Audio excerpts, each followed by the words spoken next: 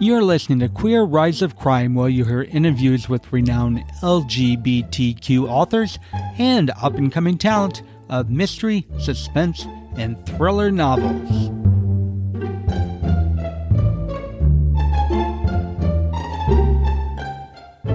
Welcome, I'm Brad Shreve. For those of you who have never heard of this show, and for those of you that did but forgot, Queer Rise of Crime went on hiatus after episode 100 4 months ago. I'm back today with a special edition of interviews after the interviews. Whenever I record a guest on the show, I ask them to stay with me to record a few rapid questions so I can compile them to keep in my back pocket for a rainy day. It's not raining here in Los Angeles, but I'm going to surprise you with one anyway. I have short clips of 8 authors who I had the pleasure to have on the show, but this is the first time these parts of our conversations have aired. Before I begin in this special episode, I have an announcement about an anthology you don't want to miss. The book is titled Cupid Shot Me and is filled with short stories by 11 award-winning queer authors who offer you tingling tales of murder, horror, and suspense, all during a Valentine's Day you won't soon forget. I must list all the authors that are in the book, and when I'm done, you'll know why. To start, the incredible Michael Nava wrote the book's introduction. And the short stories are by these authors: Gregory Ash, Neil Plaxey, Mark Zubro, Mark McNeese, Rick R. Reed, Marco Ramonte, J.B. Sanders, Greg Heron, Meg Perry, Frank Butterfield, and little old me, Brad Shreve. The reason I had to name them is not only because each and every one of these authors is outstanding, but because I've had the luck to have every single one of them as a guest on this show. I read all the short stories in this anthology and was delighted to find each one outstanding and unique. You can pre-order yours now. It's available to pre-order.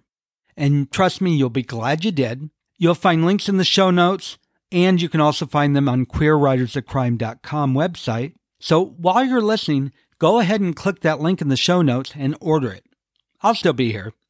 Now go ahead and click that link now.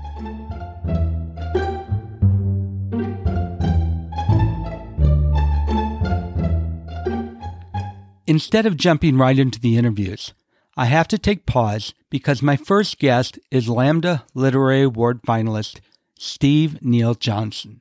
Steve's full interview was in February 2021 and is episode number 70. He was charming and I enjoyed our conversation. At the time, Steve had written 3 novels for his LA After Midnight Quartet series. And I teased him because it had been 5 years since he wrote the 3rd novel. And I said to him, it was my understanding that a quartet meant 4. And Steve was embarrassed, but I'm now happy to say he released The Red Raven in October 2021. Thus, the complete series is available for your enjoyment to read. Sadly, Steve left us on December 13th, 2021, one day shy of his 65th birthday. I'm happy to have met him. Steve leaves us a legacy of 9 books. It's sad we won't see more. My condolences to his husband, Lloyd Brown, and to his other family members. So now, here you have the interviews, beginning with Steve. Steve Neal Johnson, what is the funniest thing you've heard from a reader? The funniest thing, actually, I never hear something funny. It's always I get heartfelt letters from people who are moved by my characters. What are common traps for aspiring writers? Well, it's okay to daydream, but you can't spend all your time daydreaming. You have to actually sit down and write the book. What is the hardest thing about writing? The hardest thing about writing, I guess, is getting inspiration. You want your scenes to be great. You want them to pop. And so I think finding inspiration for that scene, and often finding the first sentence in the book or the first sentence in the scene that's really going to make the scene work. What do your family and friends think of your writing? What are my friends? Some friends don't even bother to read the books. Some do. So I actually can't even answer that question.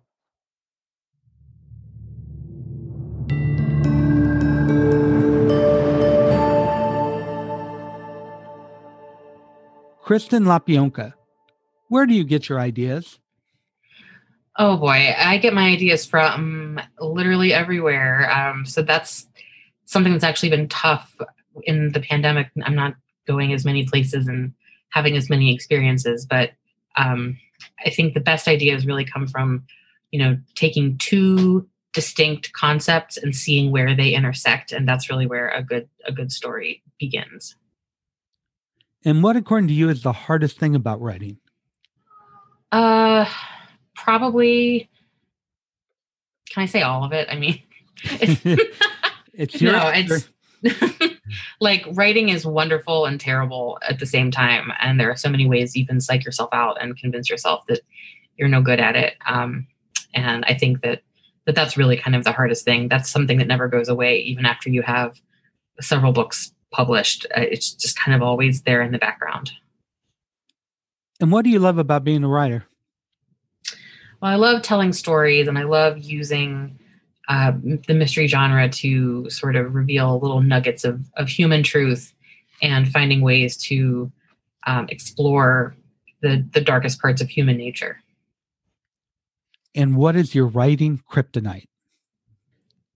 My writing kryptonite, oh my goodness. My writing kryptonite is probably, I could write backstory for days, and it doesn't always fit. I could write an entire novel of backstory with absolutely no plot. I would love to do that. But writing in the mystery genre, that's not going to work. So that's definitely a weakness of mine, but that's why we have editors.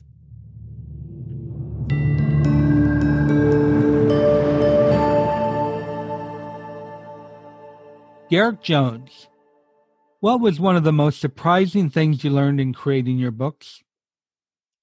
That people wanted to buy them and read them. I had no idea when I first published whether they would be popular or not, because they were very different to most of the stuff I've read. And the other most surprising thing is the number of personal emails I get through my website from readers who tell me that they're too shy to post a review, which I would love them to, but tell me how much that they've read them and how much they identified with the characters and the stories. That's the most surprising of all. What writer or writers have inspired you most, and how? Oh, where does one start? I wrote about this morning on Twitter. The first adult book I read when I was 9, I think, was Mary Renault book. And I don't know if you know her. She's a writer, British writer, who wrote about ancient Greece and about, well, I suppose we call them gay relationships these days. And I read The Last of the Wine, and that just impressed me. I thought, this men having relationships together? I went, oh, man. And then later on in life, I thought, oh, well, maybe that was a signal, unconscious signal in my mind. Then after that, mostly science fiction at the beginning, until I got to high school and discovered classic writers. I think I read Dickens and stuff like that. And then the stories that actually were about people. I don't know if there's any particular writer in the formation, but later on, great novelists, Alan Hollingsworth, Christos Tsiolkas, contemporary writers have inspired me a lot. Christos Tsiolkas, especially because he's another Australian gay writer, but he writes very dark, pithy, rather violent books. But there's a voice in there that I love. I love that it is so raw and so honest. A great reader of his stuff. What, according to you, is the hardest thing about writing? Hardest thing about writing is saying goodbye to your baby, knowing when to stop.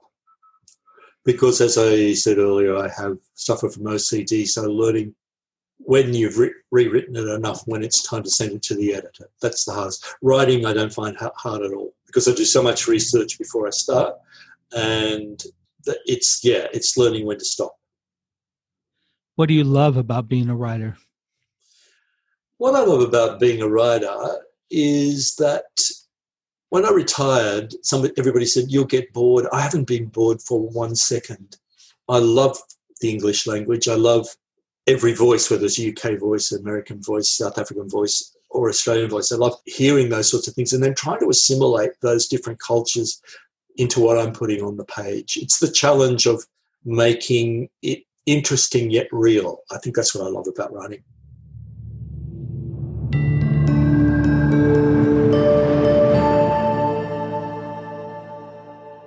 Edwin Hill, what do your friends and family think of your writing? Oh, gosh. Well, they always tell me that they love it, which I very much appreciate. I have a group of very close friends who are very good critical readers who I like to share early drafts of novels with. And I always really encourage them to tell me, to lay it bare for me. And I really appreciate it when they do. What was the most rewarding thing you've heard from a reader? The most rewarding thing that I've heard from a reader is that they liked the way my main character, I read a series, and the main character is named Hester Thursby. They liked the way that she has evolved through this series because I've worked really hard to keep her interesting and keep her growing as each of the books have been published. What is your writing kryptonite? My writing kryptonite is complete and utter self-doubt, and I'm usually able to work through it. But I think especially early in the drafting process, when you're working on a first draft of a novel, when you're still trying to figure out what the pieces are, it can be really easy to tuck yourself into believing that you don't know what you're doing and that everyone's going to figure it out this time. And what is the funniest thing you've heard from a reader? The funniest thing that I've heard from a reader are my 1-star reviews. I love to read 1-star reviews, and I love the meanest ones. I love the ones that just like kind of tell you that you're the worst writer that they've ever read in their entire lives. My favorite 1-star review is from a woman named Sharon, and she just said, "This book is a mess."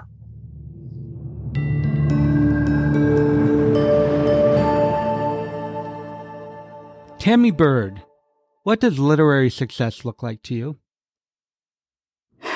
I think that literary success is different for every person. For me, I felt as if I was a literary success already as an educator, but I feel a different kind of burning and a different kind of literary success with my fiction writing.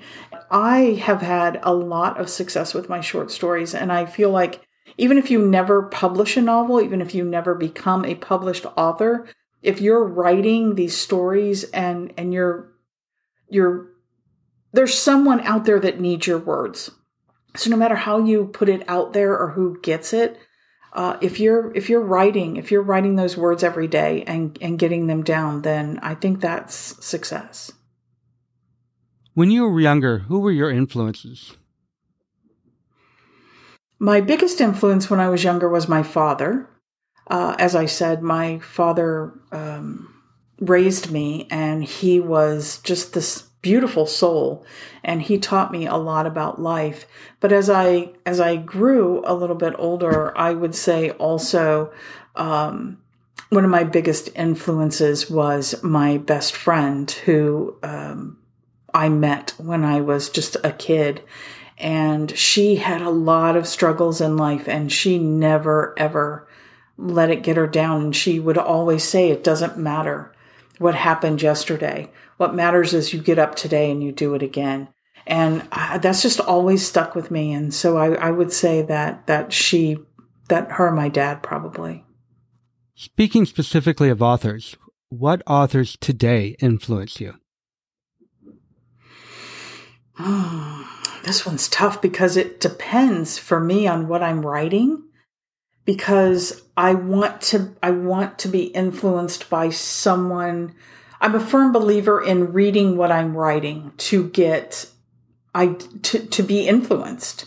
And so I have a very dear friend in the writing business, Finn Burnett, and they influence me every day with just the grit and tenacity and the words.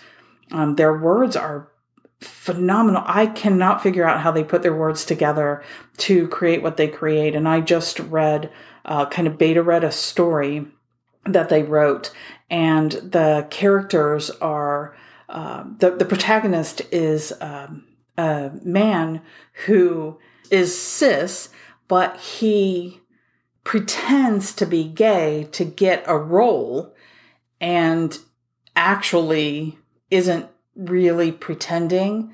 And it is hilarious. And she didn't write comedy before that. And I'm like, how do you do that? How do you even do that?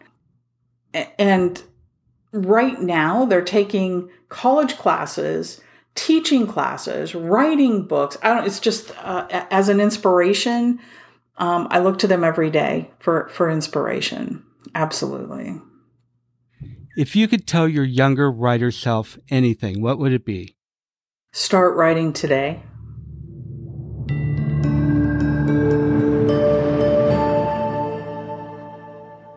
Marco Caracari, what was the hardest scene for you to write? The hardest scene to write for me was probably the climax of the book. I didn't want it to be that endless explanation of why, what happened, when it happened. So it had to be, I wanted it to be as realistic as possible, how people would talk, where certain questions will remain unanswered, and maybe even ask a question in themselves that doesn't really get answered. So that was difficult to do, and I took several stabs at it. I hope I got it right. It feels good to me at the moment. I hope readers get enough out of it. What is your writing kryptonite? Man, you're really not making this easy. I would say I am my kryptonite. I frequently struggle with self-doubt and can I do this? Is this the right approach? I am definitely my own worst critic and my biggest problem. I can throw a real wrench in the proceedings myself by just saying, oh, blah, blah, blah, blah, blah, this doesn't work for X amount of reasons. And I'm trying to very much to overcome that. On a scale of 1 to 10, how weird are you and why?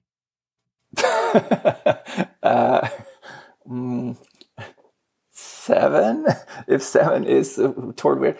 6 or 7. I'm not super weird. I'm actually pretty much, middle of the road for a lot of stuff. But I, over the years, learned to find humor in a lot of places and a lot of things not everybody else will. So I might chuckle or giggle about something for completely different reasons than anybody might think.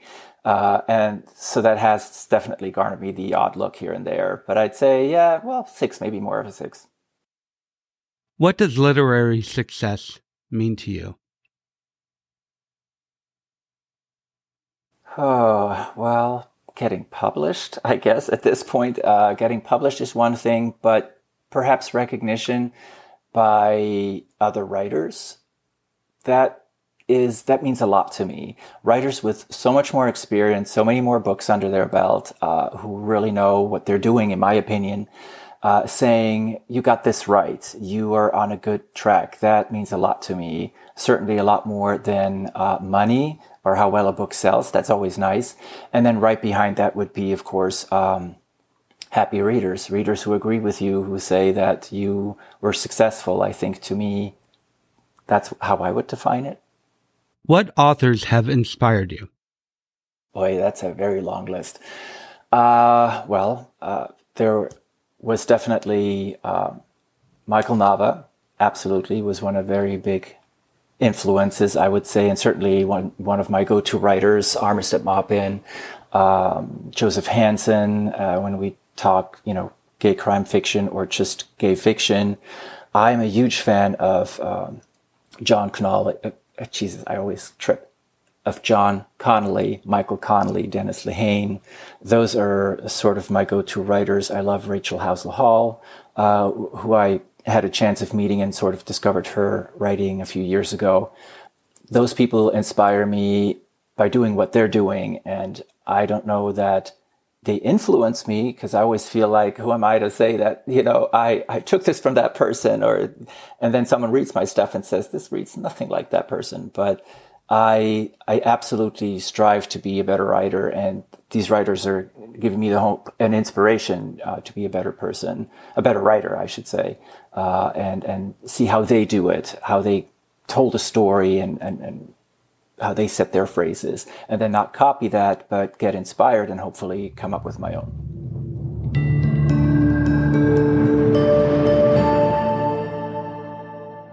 Michael Nava. A common misconception entwined with authors is that they are socially inept. How true is that? Well, I call myself a high-functioning introvert because I basically want to be left alone, but I've learned over the years how to interact with other people in an almost human-like way. Have you ever been faced with the choice of whether to write what you want or make it marketable?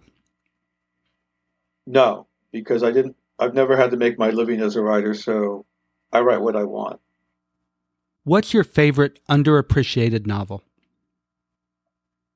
It is a novel called The God in Flight. I forget the author's last name. Her first name is Laura, and she's a Facebook friend. It is a gay romance before gay romances were a thing, and it's beautifully written. The God in Flight. What are common traps for aspiring writers? Being overwhelmed by the thought that you have to write a novel. And when aspiring writers ask me, how did you write a 300-page book? I say I wrote it one sentence at a time, and that's how you have to think about it.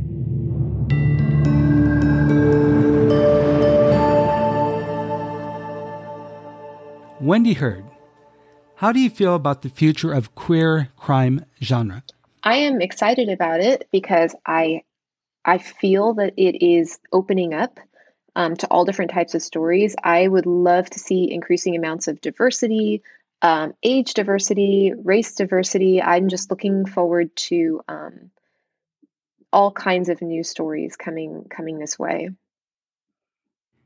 Have you ever learned anything from negative review and incorporated it into your writing? Actually, yes. I learned that I had a villain unmask herself at one point.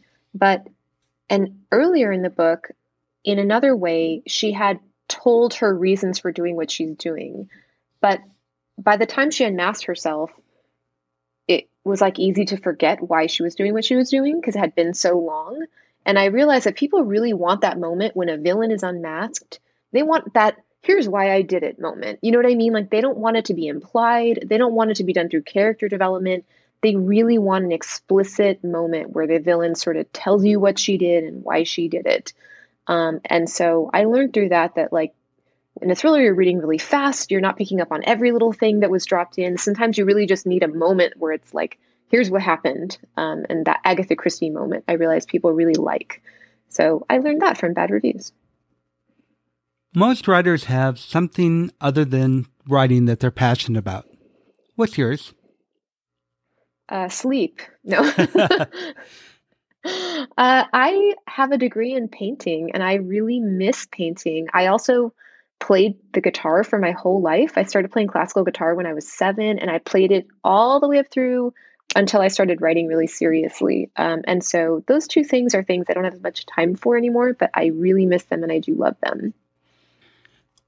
If you go to the library or a bookstore, what type of book are you most likely to pick up? I'm always going to go straight for the crime fiction section just because I'm a junkie and I can't get enough.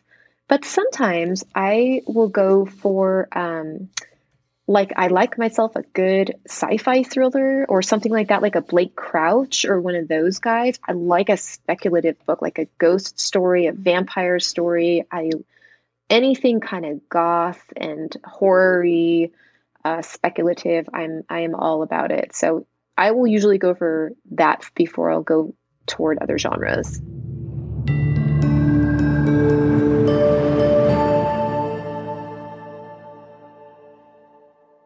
Before you go, I've got two things. First, I want to remind you about Cupid Shot Me, the Valentine's Day short story anthology, from the links in the show notes. And finally, to wrap up this episode, I am regularly asked if Queer Writers of Crime is coming back permanently. Well, I suggest you sign up for the newsletter, and maybe, just maybe, you'll hear a big announcement soon. To sign up for the newsletter, just go to the website, or, as I always say, there's a link right there in the show notes. Thank you so much for joining me.